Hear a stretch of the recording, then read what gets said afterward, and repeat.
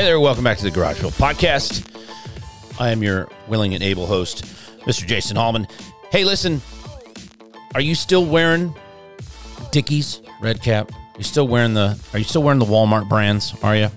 Hey, listen, go to 1620 USA. We've got a good partnership with them. We've been with them about 3.5 years now. You're not going to get a better made, higher quality workwear that's designed to work with you, not against you. No brining, no break-in period, none of that stuff. Lifetime guarantee. Go to 1620 USA. Tell them we sent you there. You get what you pay for with 1620 USA. Use the code SPEED23. We're still using SPEED23 for our discount code. You're going to save 10% at checkout. And listen, they've got t-shirts. They've got double knee work pants. They've got utility pants. They've got just about everything you need for any kind of weather. They got shorts. It's still winter in a lot of places here in the States. It's been cold here in Florida, but at any rate, go check them out, 1620 USA. They've been a great partner for the Garageville podcast for such a long time. I'm so thankful for them, and we need to support who supports us. We've got a lot of things coming up. Daytona's in like 2 weeks, and this episode is with a good friend of mine, Fish from Alleyway Kustoms. We filmed this, or recorded this, on location at the Combat Hero Bike Fest last month, and there's a couple technical difficulties in it. I'm going to be completely transparent with you.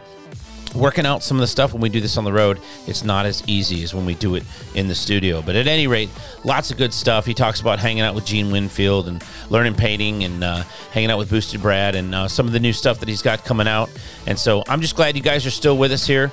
And I give you James Elkhorn, also known as Fish, a.k.a. Fish, from Alleyway Kustoms. He's our guest today on the Garage Built Podcast.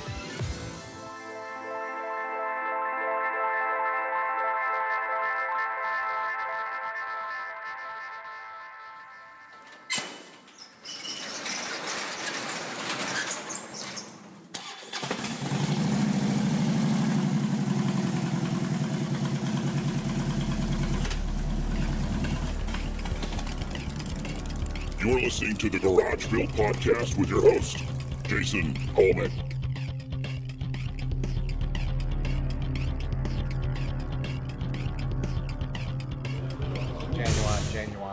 Genuine. Do we know any?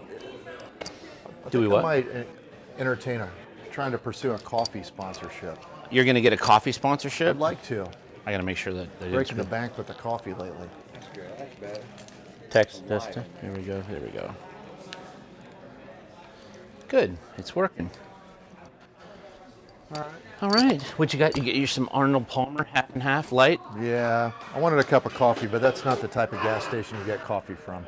No. They had a whole fried section. Have you been up there? Fried? It was fried delicious. coffee? Not fried coffee, fried gizzards. Oh yeah, no. I don't do that. It's like the further you get in from the coastline in Florida, the lower the mean IQ is. And the more the food is fried. Hey, I went with 2 corn dogs to be safe. It's like, have you ever gone? I mean, I'm sure maybe this place had it. It's like when you go to a gas station that has an eatery, and they haven't changed the fry grease in a while, and there's that certain je ne sais quoi, certain flavor to it, right? Thanks for taking the time to do this. So we're in Bushnell for the inaugural Combat Hero Bike Fest, and so I appreciate you coming and doing that and bringing your beautiful the green bike. Let's start there with that. That one, I told you that I felt like that bike looked like Francine's younger brother that maybe smokes pot. Yeah. Well, that is Brian Taylor's bike. He's from Charleston, South Carolina. He named the bike Miss Mary after his grandmother, okay, who was a very significant figure in his upbringing. But yes, it's a lot like Francine. That would be like the base model.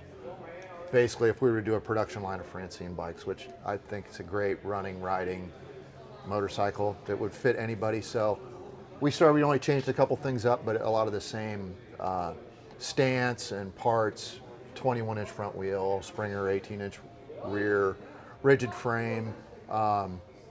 and it's just a good, solid combination. Do you find yourself like I kind of like comfort food, like I'll watch this if I like a movie, if it makes me laugh or it makes me happy or whatever, I'll go back to it, right? Yep. Because I know what I'm getting, right? Yep. And I like new stuff too, but I like to know what I'm getting. And so I have a certain, I've never been able to do this, but I really appreciate builders that can create a style, and then everything they do kind of moves from that style. So, I mean, you have a certain kind of era of bikes that you kind of cater to. It's more of the shovels, the pans, the knuckles, the flats, and that. Yep. But you still have the ability, and somehow you pull it off to where those bikes aren't. They don't look like a bike that was built back then. They're not a bike that was built back then, but they look like they would have been a spaceship compared to some of the way the bikes are built back there. I mean, there just wasn't technology 65 years ago. You know what I mean? Well, I'm thankful that people like our style and don't think it's too not traditional, but that they can accept it for what it is, and it's not too much of a variant from the traditional style. You know what I mean? But, I think that's kind of what I was trying to find the words to say, was that when you look at whether you build a shovel head or a pan head, like Francine's a pan head. The new bike. What did you say the name of the new bike was? Miss Mary. Miss Mary. Okay, so it's got its own social media page. Does it? Nice. Yeah, he loves it. He loves it, and that's awesome. Yeah. No, that's what you want, right? I mean, ultimately, you want the customer to come away with something that they're very proud to have had built, very proud to maintain. But they have that essence. They've got that alleyway, carry through. Well, the cool thing about Brian is has become a good friend of mine now. But the cool thing about Brian is that we were able to have a conversation, and I asked him, I was like, well, what colors do you like? You want a red bike? You want a blue bike? You want a black bike? White, gold? Mm-hmm. All the main ones, or do you want to do something out of the box? Because I always have some reference ideas that I would do on my bike, but maybe not on a customer's bike. So to get a customer to bite on that and give you creative control on top of it, and then to attempt to execute it within their liking, I think that's what makes that bike unique. Because I pitched a couple different ideas in that particular. First of all, getting somebody to sign up for a green bike can be difficult at times with that little bit of superstition. Yeah. A mint green one with brown root beer flames is a hard sales pitch without a reference. So that was your brainchild. That was something that you came up with. Yeah, that was a color that I haven't seen. I always want to try to do something unique, or attempt to do something different. And that's a color I saw. I was like, I haven't seen. I'm sure that color's been done, but I haven't. There's not one of those out there. Well, so if you told me, like, hey, tell me a blue bike that you remember. Like everybody, there's some standout blue bikes, like Jesse's Sturgis Special, right? Yeah, or, but you're right, like a mint green bike or flame bike. Like flames, you automatically go to something that maybe Dave's done. Sure. Well, that, and to be able to have that conversation with a customer where, I don't know which one of us said it, but I was like, well, you want it to be, whatever kind of bike, or do you want to make a decision like this that's so bold that people will be like, oh, that's that bike. That's that bike that I have seen all over social media and whatever. And sure enough, the first show we showed it at the Congregation show, it blew up. Yeah, there's a way to pinch a color from the color palette and kind of make it persona non grata for everybody else for a little while. And Brian also, we saw eye to eye on everything about it. I haven't done a bike with brass accents since the first shovel that launched Alleyway 12 years ago. So it was nice to be able to revisit that again with new skill sets and different stuff, be able to make the grips for it, and already know kind of what you have in the quiver with it to make it easier, and you didn't have to relearn a whole lot of stuff, but also be able to play off a lot of the stuff that I did within the paint. I like to manipulate some basic colors with different pearls, and I have several gold pearls that I use. So like the graphic panel shading is done with a bronze pearl. The overall pearl on the green is done with a lighter, browner gold pearl. So you get all that within it, and when it all comes together, and you know. But that bike morphed along the way through building it, where it was supposed to be a little more, again, back onto the baseline. And it grew out of that after we started making stuff out of stainless, and now that bike doesn't have one stock bracket on it, and everything is made out of stainless that we could. It has your foot controls and yeah. the stainless exhaust and stuff. Yep. Alleyway has moved in the last couple of years. You've really gravitated towards. You've got a good cohesive relationship with an American clothing company, 1620 USA, Yep. and so you're repping them. They're repping you. It plays well into your brand. I think it fits really well. It's the hardworking, kind of thing. You've also moved into. You're producing a significant number of your own proprietary parts. Why don't you talk us through some of your parts line and where the start was, where you're at now, and kind of where you think you're going? The start began with Francine, with all the parts that we made in-house, all the cast lights and foot pegs and all that. Was that done on a necessity, or was it just like, listen, I can't find what I want, or I don't? Well, back to that competition that I spoke about multiple times, the People's Champ thing for Born Free, is that you're constantly pushing the envelope to see what you can do, because it is a competition. You're trying to outdo the people that are in that with you. So the more stuff you make by hand, the crazier it gets. So that's one of the things we dabbled in there, and with the help of some other people, we pulled it off. But everyone liked it, especially the headlight and tail light. And it took 3 years to kind of try to make all that happen, where it's a little bit of a minimal machine that we can get to work. So we reproduced a version of that headlight that's a singular, not dual like Francine is. The tail light's been a winner, so we kept that the same, the egg shape. And then once we kind of got up to speed finally, we started kind of trying to do all the other ideas that we had, and on Miss Mary, bent up some stainless handlebars. So now we produce those, which are a variation of the bars on Francine. They're just a little bit taller. They're like in between an 8-inch tall ape and a low ride. I believe it's a number 14 knucklehead bar, or a Flanders bar. So we do those, a series of lights, and then the foot controls came from Tom's Pan Shovel, the ones that are kind of a little bit like an Aladdin shoe. So those are for slab motors, generator only, but then we converted those to be for cone motors, shovels, and evolution cone motors. So those all work for a hydraulic brake setup with your choice of master cylinders. And they're a further forward mid was the reason why we wanted to put. There's a ton of foot controls out there. Yeah. But at that time that those controls were conceived, I feel like we were one of the first people to say, hey, well, if you're 6'1" and you sit on one of these old bikes with mid controls, it feels like your feet are under you and you're pushing forward and you're not sitting on top like in control. And you need that. That's a small frame for a big person.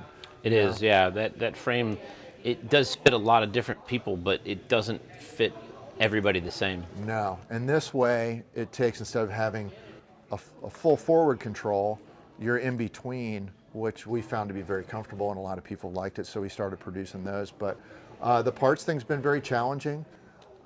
We still do all of the design and development. We cast those or manually mill or machine those out of blocks of billet. Are you doing any design work in CAD, or is this old school? This is drafting? old school drafting, where I might make it out of a block of wood. For example, the new ones we did, where we haven't really announced any of this, but we'll talk to everybody about it now. We're doing a collaboration with the Born Free builder, Jason Ochoa from Texas. Everybody knows of him on social media as Moto Psycho. He's building a bike for Born Free this year, and he contacted me when he saw I had met him when we went out to Born Free, and I met him in Daytona once as well. Super nice guy, and I like the style of bikes he builds. So he inquired about some of the round oval lights, but said that what he really was liking, he's building kind of a digger style bike with a diamond coffin kind of style tank. Mm-hmm. He said he really wanted diamond lights and really wanted to talk about us designing them for him. I said, well, we're getting together a new bike, and I'm going to do a coffin style tank as well, so I'd want a set for mine, so this would be worthwhile to do it, you know? And so we ultimately decided to make those lights, headlight and tail light, kind of a signature series for him. So there'll be his company's 4-Speed Mayhem. Okay. So we did in the lens. Chris did a laser engraving with his logo at the top and the Alleyway at the bottom. And they're a real clean, flat, small diamond light. And all of our lights, by the way, have 1,260 lumens. They have an optic in the lens that actually projects light correctly. So you're talking on the headlight, or are you talking about the tail light? The headlight, okay, headlight. yeah. The tail light's an It's LED. critical. I mean, Yeah. it's critical that you produce the correct color of lighting and the correct, the correct power too. Yeah, well, and it is novelty chopper stuff.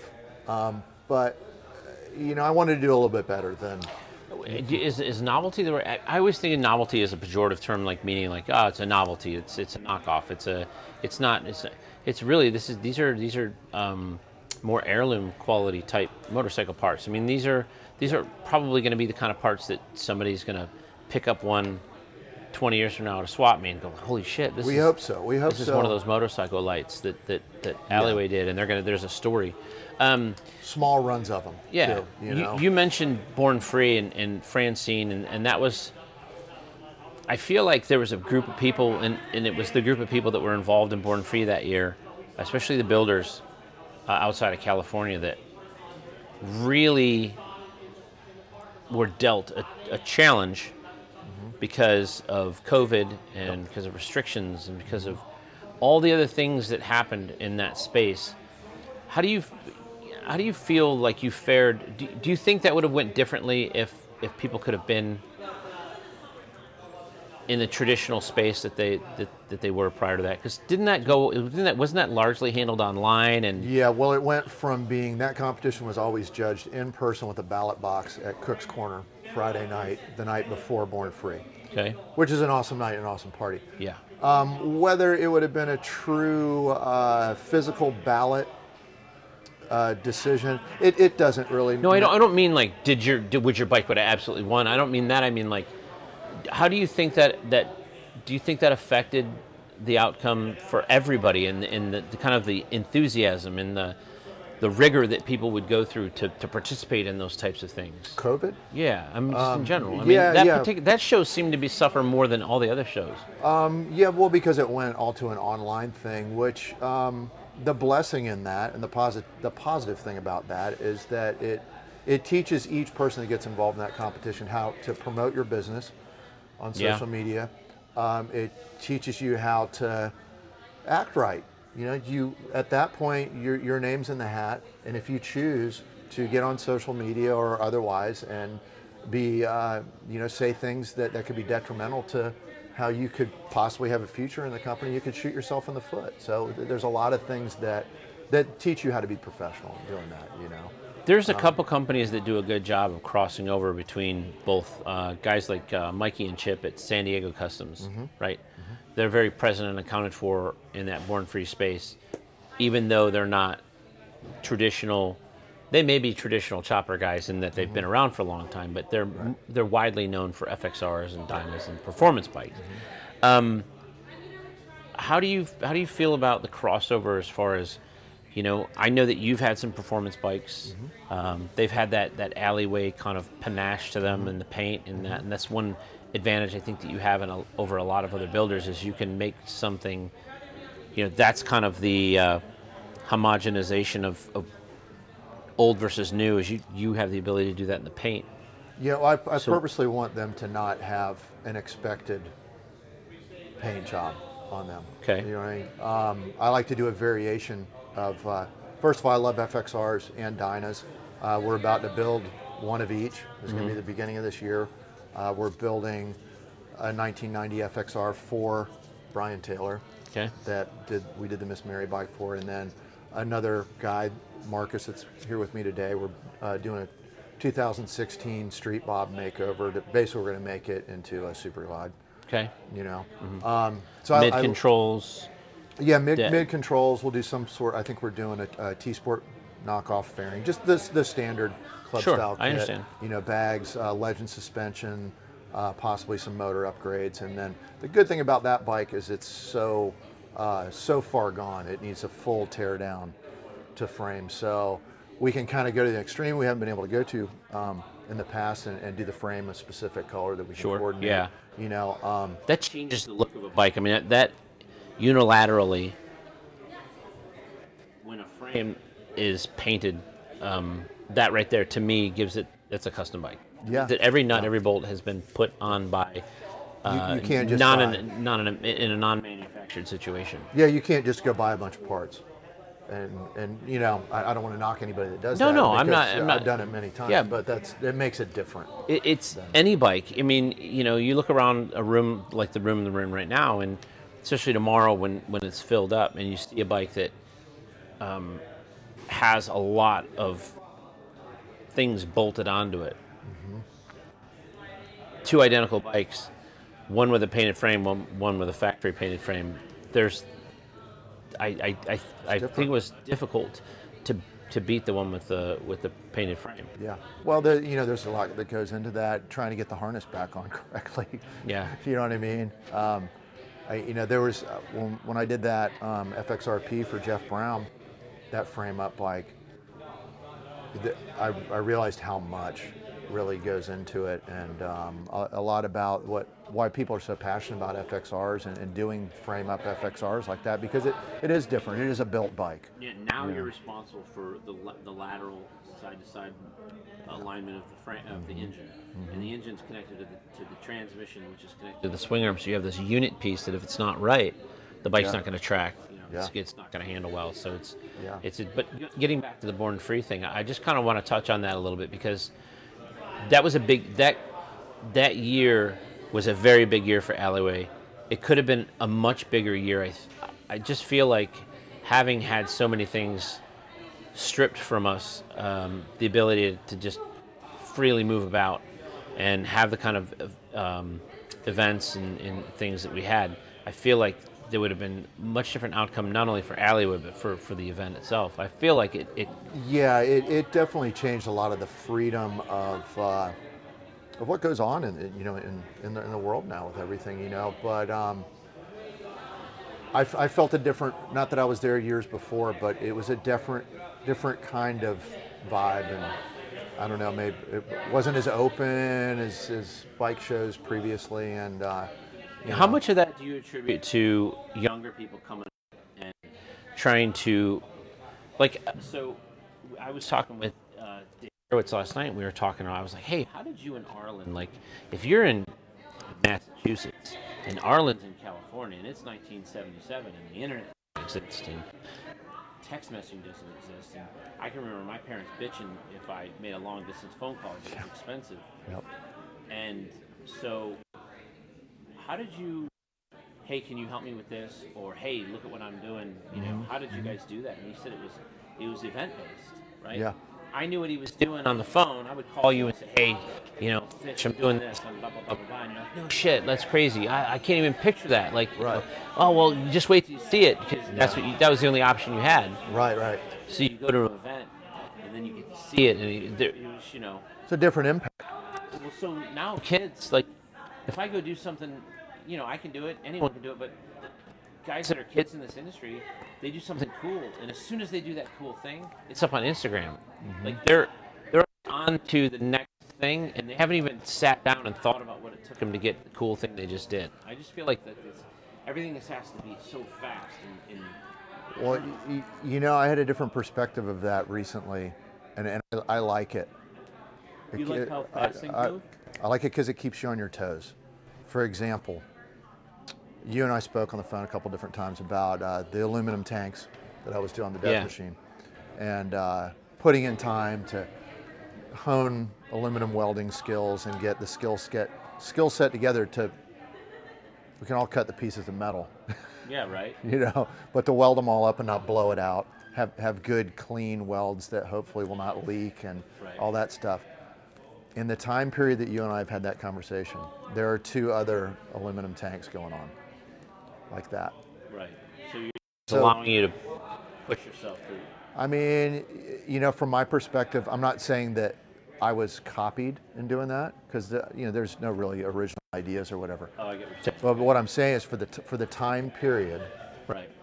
If that is what on in social media, and parts and motorcycles are being built, and we can all become aware of what the other people are doing. If you are, not making a competition out of it or whatever, but you want to when you showcase a new bike, you want to bring something out and be proud of what you do and be kind of unique. You got to keep coming up with good new constant ideas. Yeah, how many ideas don't come to full fruition because you didn't give them the amount of time that they deserve to really hunker down and learn? I'll give you an example. Let's say that you create the aluminum tank and you're welding it, and it welds and you get it together and you don't run into any issues, but it doesn't look as good as the next tank's going to be, right? And the next tank's going to be, and the next tank's going to be. Yeah. So, do you stop making aluminum tanks because I already did that, or does the next one that's aluminum are the welds stacked? But you know what I'm saying? Sure, sure. Yeah. You don't want to. I think people get the opposite of imposter syndrome. Like there's the imposter syndrome. You know what that is, right? Mm-hmm. So I don't know what to call it, but the opposite of that would be like, well, I've already done that. I don't need to do that anymore. I've already seen that. I don't need to see that anymore. I've already got. You know what I mean? It's like. Well, if you don't have it down pat, then I know this because in dabbling in so many different, stuff that we do to the bikes, when you go to revisit that you haven't put all the time in, it's not very good the next time you do. Yeah. I know. I spend a lot of time bringing stuff back up to speed, including the aluminum welding, and I actually have a couple seats that I got to upholster, traditional upholstery. I haven't touched that in probably 5 years. So you're gonna be using the sewing machine again. Yep. Less of the hand stitching and. Yeah. Well, I got to do a seat on Chris Rosenberg's Iron Head chopper, King and Queen. There's another bike that I have to, make a good go at that again. But if you don't put the time in and you move too quick, then next go around, if I'm not welding aluminum, to do that tank, I had to actively weld aluminum several times a week. I did it 2 hours a morning, three to four times a week, with little exercises and cutting pieces. Hell, there's areas that need to be touched up on that, and I'm going to make some pieces. Go ahead and make sure your amperage is right and fire up a little bit, because it's just that tricky. And what was the biggest barrier? Well, once you got past where you could actually run beads correctly, and made sure everything was clean, certain areas, for example, I felt like the flat panels that were like this as opposed to the 90-degree corners, which I forget what those are called. All the 90s or stuff that was closer to a sharper 90, welded like a dream. Okay. The flat areas, of course, on top of the tank. Sure, yeah, right. were trickier to keep a proper amount of filler going into them. And then the starting and the stopping, it's to make it look like, that's the other thing about all the internet and the social media. You finish, we were talking about this the other day at the shop, and when you finish a product that you're put time into and you're really proud of, usually welding, and you're like, oh man, that looks great. And then your only example to compare that to is something that was laser done on social media. It's hard to not get defeated by that. You know what I mean? Yeah, there's something about welded aluminum that's just so elegant. I love it now. Yeah. And I feel like it's made. It was good time invested because I feel like it helped out welding stainless and regular steel. When you build a tank, let's say you come up with a new tank design, right? Do you build a buck out of wood, or are you building or do you make one and then make patterns off it? What is your process? What is your creative process? Well, I've never done a round tank. That's the only one. The aluminum tank's the only one? Mm-hmm. So the tank that's on Miss Mary and Francine, those are commercially available tanks? That I cut up. Okay. Like Francine's tank is, it's an alien tank that I sectioned a pie wedge out of.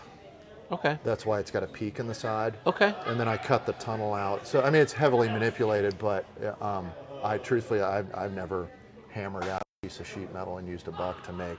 Because until I found a tank shape that I like that one, in doing traditional style choppers like you're talking about, I feel like they look good with the Waskel tank on them.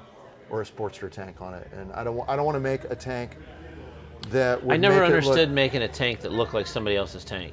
Like, I never understood, Yeah. like, Jesse James did that, and I'm not knocking him, I'm just saying, I'm making a comment that he did that Church of Choppers or Metal Church or one of those things, and he showed you how to build a Sportster tank, and I was like, why not just buy it? If that's what you want, like, buy the Sportster tank. Yeah. Like, let's come up, like, his villain tank, if you remember Motorcycle Mania 1, I had out of many aluminum. Yeah. God, what a beauty. That is, to me, that is one of those motorcycle parts that was a perfect part, perfectly placed as far as the timeline of choppers, right? Yep.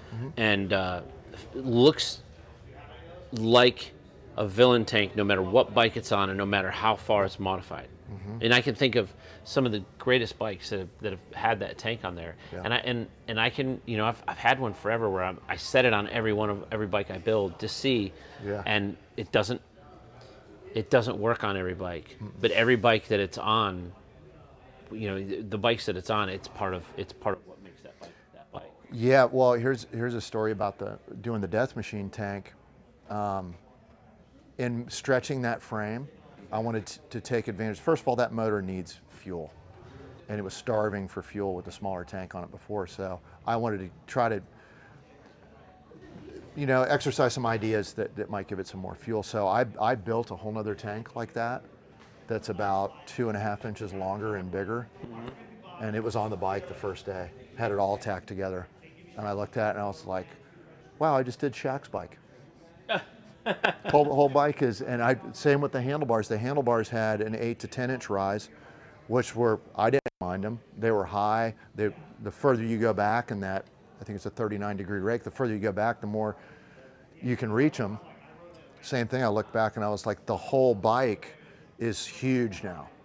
Everything's huge. And I'm 6'1", so that works, but it took the focus off the front end. Well, and that's at Denver's? Yeah. I mean, 16 over. That's one of those motorcycle parts that you build an entire motorcycle around. Yeah. That's kind of what I'm saying. Is like, so where did the inspiration from the Death Machine come from? When you look at what you're historically known for, right? You're historically known for spot-on restorations, spot-on period correct hot rod motorcycles. And then your own version of hot rod motorcycles, like I said, I started on the front, like Miss Mary and Francine.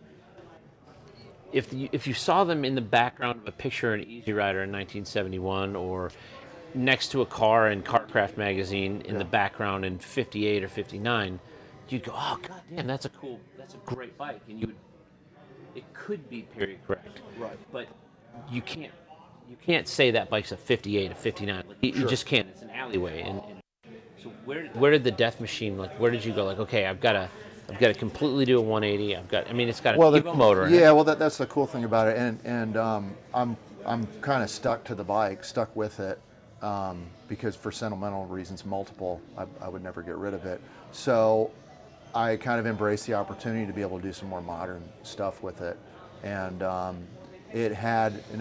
that bike was a finished bike 12 years ago. It was in the Horseback Street Choppers. It was in Biker, England, and it had a 4-over Springer front end, ape hangers, disc brake on the front. It's got a 96-inch stroker motor, so you need every bit of braking power. But in the revamp, I didn't want to put a brake on that 16-over front end, so I just used the whole thing as an opportunity to kind of build a modern bike with an older twist on it, and dual disc rear brake, and then that's why it opened up the door to do the aluminum stuff, because that tank is a throw off of a coffin tank. I was inspired by 2 different tanks, Japanese tanks of friends of mine over there, that I didn't want to directly copy. Sure. But I wanted to do a little bit of the swoop to just kind of take the standard square coffin I didn't think would complement the bike at all, and do a modern twist on old style. How do you feel? You just mentioned copying somebody. Recently, as recent as a couple days ago, or a day ago, no, 2 days ago, there is a post that has gone around regarding somebody that copied a very prolific motorcycle. I know which one you're talking about. Yeah. So, how are you?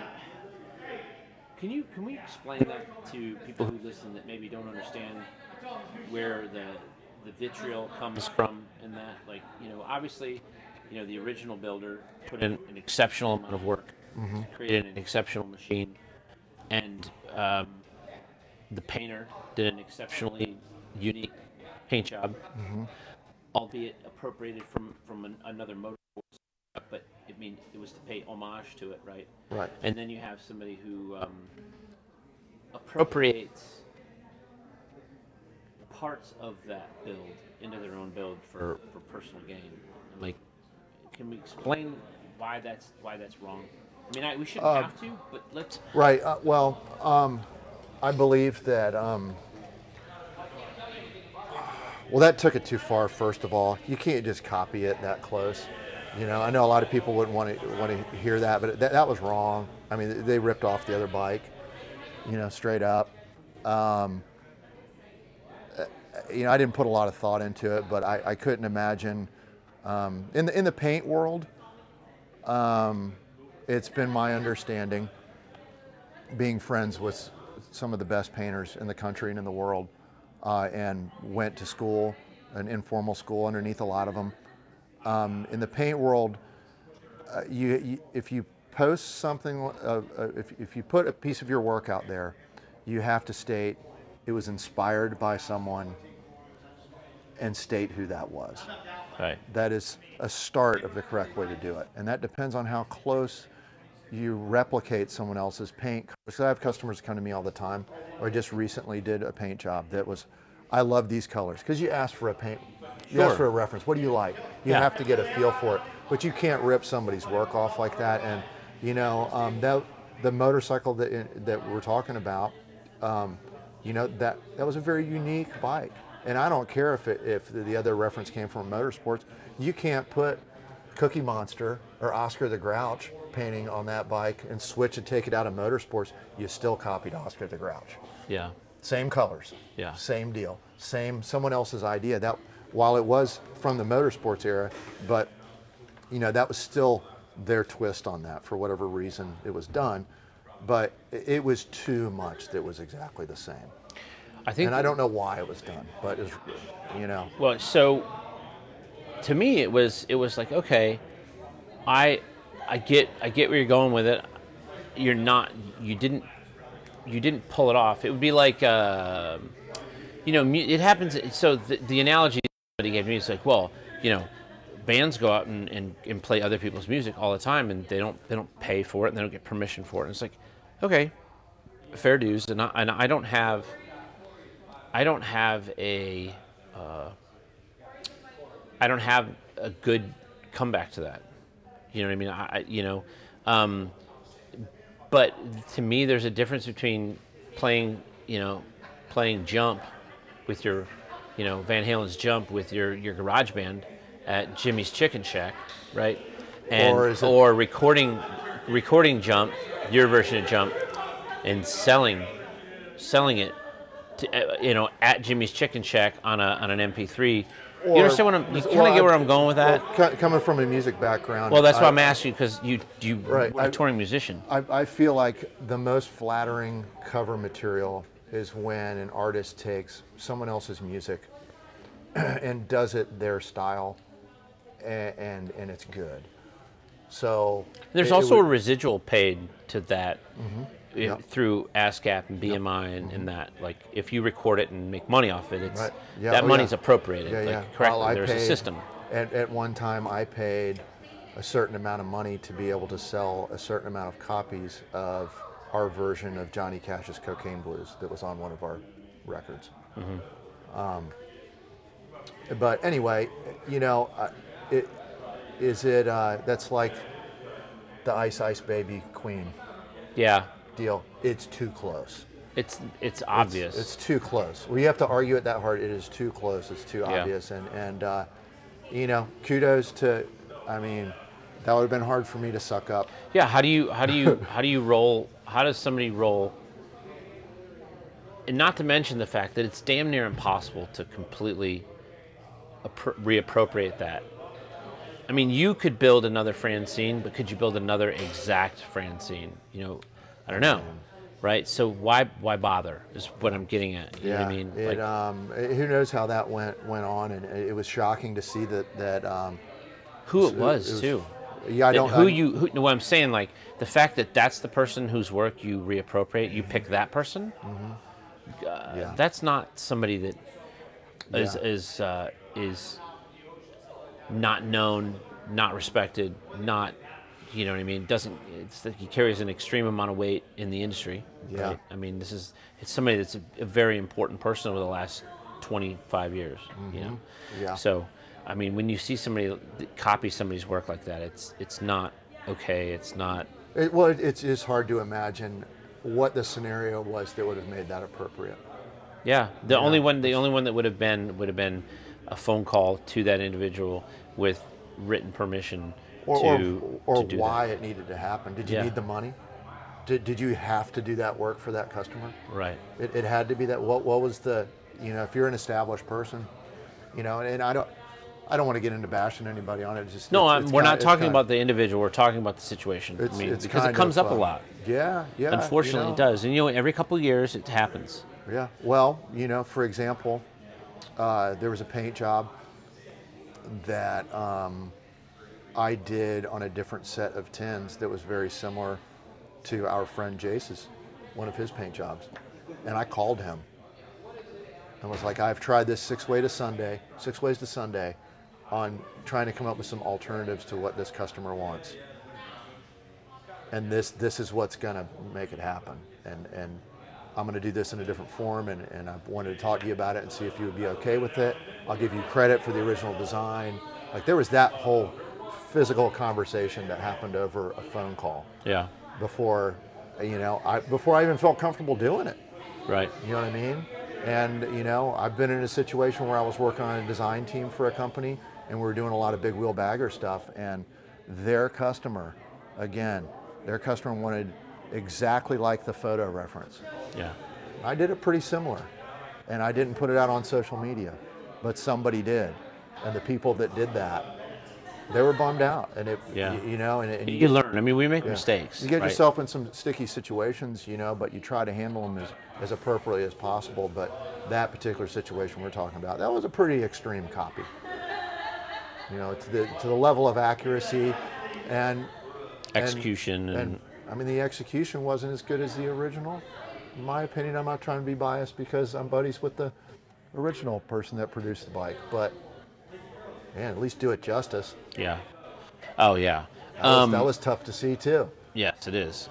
You'd mentioned about going to school and getting some training in custom painting stuff. You've trained with Gene Winfield, not once, but several times, right? Twice. Okay. Yeah. Tell us about that. I mean, that's got to be. First off, this is not a legend. This is in the hot rodding world. This is somebody of biblical proportion.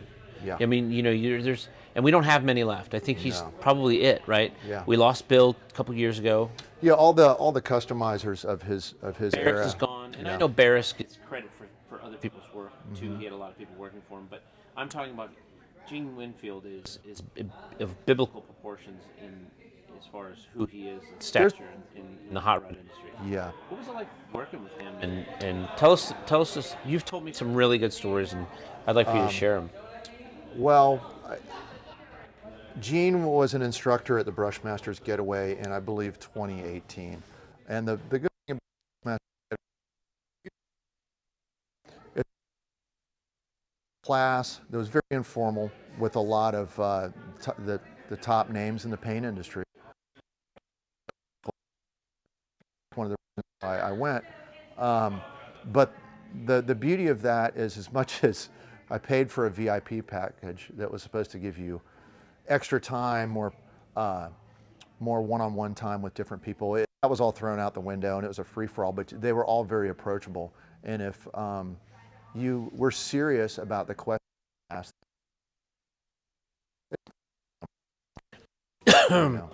Sorry. I've heard that across many different areas. Excuse me. Cody Childress did several different sheet metal classes. And there's these very different levels of class. And I think they use that as a vetting process to find out what kind of people they have coming in. And, hopefully, if it's a policy like that, that you extract what you need from that the value is there. Yeah. Right? You know what I mean? Maybe you pay a little bit extra, but if you work hard, you can get the value out of that class. Yeah, well, at that time, I was really struggling trying to get good results with the work that I was already in the middle of painting. I mean, I was painting for the dealership when I went to that class. So I had a notebook paper, and it was 6 or 8 pages filled with, these are just questions that I need to resolve different issues with chemical processes that were going on, and things that I just didn't understand. And they were trying to cover a lot of ground at that class and figure out kind of how to approach the entire class that was of multiple different skill levels, so they kind of separated it. And we did a lot of different stuff, and Gene's awesome. He's very nice. He's very blunt. And he spent a lot. He's a very, very nice person too, as far as you walk up to him and whatever. But if you're going to get in, to try to learn some things, my experience was we did, I'll try to kind of summarize it. They gave us panels that were already metal flaked, and you had to wet sand them down to smooth. And then you did a graphic layout on them. And then they had some different candies up there, they had a big board. This is all under a tent in a farm. Okay. So making all that happen, they really did a pretty good job with trying to pull all that off. As much as we all kind of expected more and thought more, I still like Corey. He's been great to me after class, and I have nothing bad to say about the whole experience. They really did pull off a lot. But they had, they were losing power, all kinds of different things were happening, but they had all these pallets set up, and they had all these different airbrushes, and they had all different colors of candy in them. So are you moving your panel to different easels? You can just kind of pick whatever, and most people didn't really have a concept of, it was a candy concentrate mixed in there. So, and as a lot of people know, you can do a lot of different things with candies, airbrushing art and graphics with them. A candy's not going to cover like if you put black in there. So the effects they were asking us to make out of some of this stuff were a little bit, they were moving a little fast for what was going on with the class. But anyway, long story longer, they wanted you to do a tape layout, which fortunately I had fooled with a little bit more. And as we spoke about before, Boosted Brad was kind of, we teamed up in that class and became friends and kind of worked next to each other all the days, and it was super fun. But he's real serious about when he does things too. You're not dealing with a partier at all. No. We were both very, very serious. He's very laser focused on his craft. There was no drinking. There was no such partying. A good painter. Yeah, I didn't even know him, and he had given me a ride back and forth to this from our hotel, and we were both kind of lost trying to figure out what to do. I was very fortunate that he helped me with all that stuff. But anyway, we laid out these panels, and I shot a couple colors on them.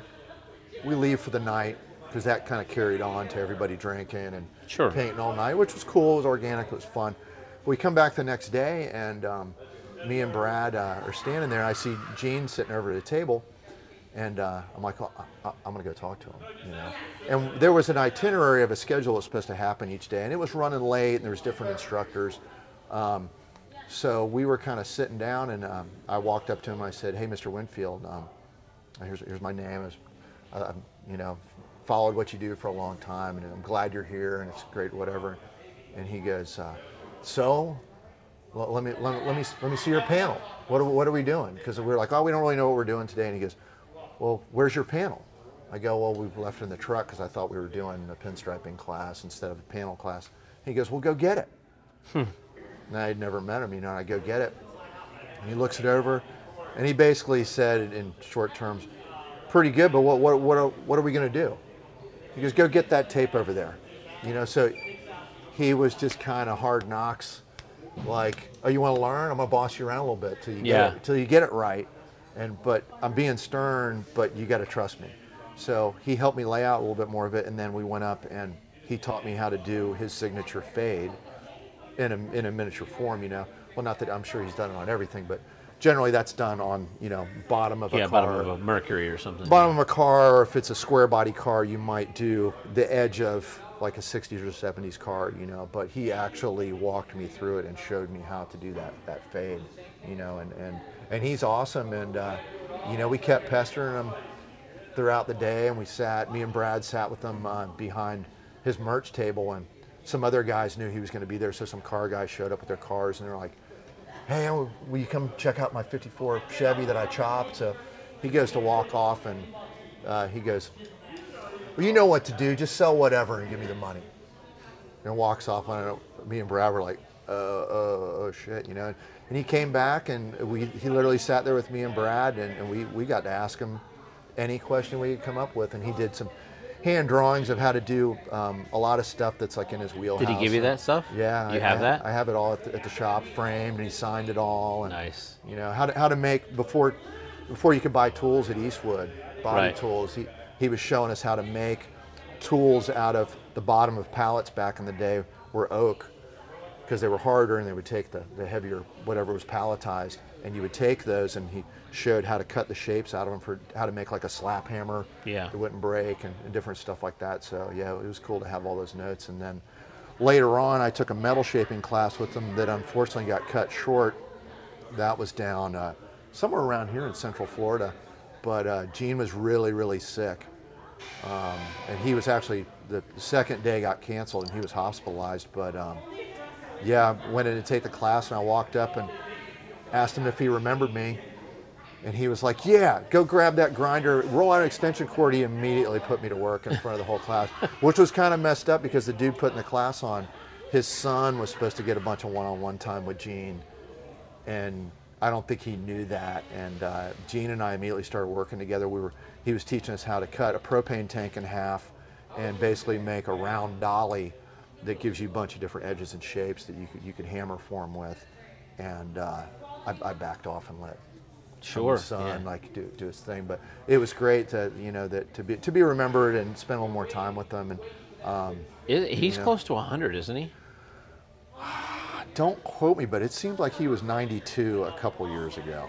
Yeah.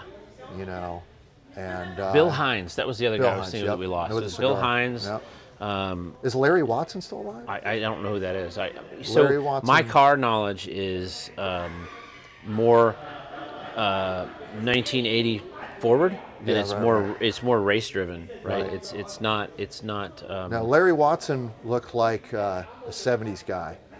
He had a mustache, wore big glasses, but he was another famous car customizer from back in the day. But I want to say Gene's the only one left. There's Cuddy Noteboom is still. But he's our age though. His dad. Oh, his dad. His dad Bones. Okay, Noteboom yeah. because I saw pictures of him. And and Bones was much older than, like, he had kids late. I think he had Cuddy late. Yeah. He's still alive though, but Gene's still. He was just at Moonrise Japan. So I heard they're not doing that anymore. Is that true? I don't know the scoop. I don't know the scoop. That's one of those. I don't have like this bucket list things that I want to do, but that's definitely on a short list of. I don't have a big desire to go around to Asia. I would like to go to Japan. Well, you know, the Moonrise is the pinnacle of car and bike customization. Yeah, because they appreciate it so much. If you look at, I look forward to the documentation of it every year, because if you look at the work and study the work of what the builders or motorcycle builders are doing over there, it is light years ahead of some of what is considered the best in the U.S. I don't want to insult anybody or anything, but they take it. No, so their engineering, seriously. the engineering approach that they take to it is like a It's just mathematical or scientific problem. You know. Yeah, well, for example, tagging your gas tank with a company logo. It was neck badges a few years ago, and then everybody kind of got wise to having their own brass neck badge stuff produced and with technology. But now a lot of the stuff that they did with gas tanks is one of the few things this year. But doing a recess in a steel gas tank with a machined plate made. I don't even know how it might or might not have been made, but have the forethought of that is what represents your motorcycle. Yeah. The displays. The displays are out of control. Yeah. A couple days to set that. They're bringing in leaves and this whole thing that looks like you walked into some backyard in Utah. Right. With all like the It's background. like a living diorama, but Yeah. it's somehow they're coming up with maple trees and oak trees. It's not just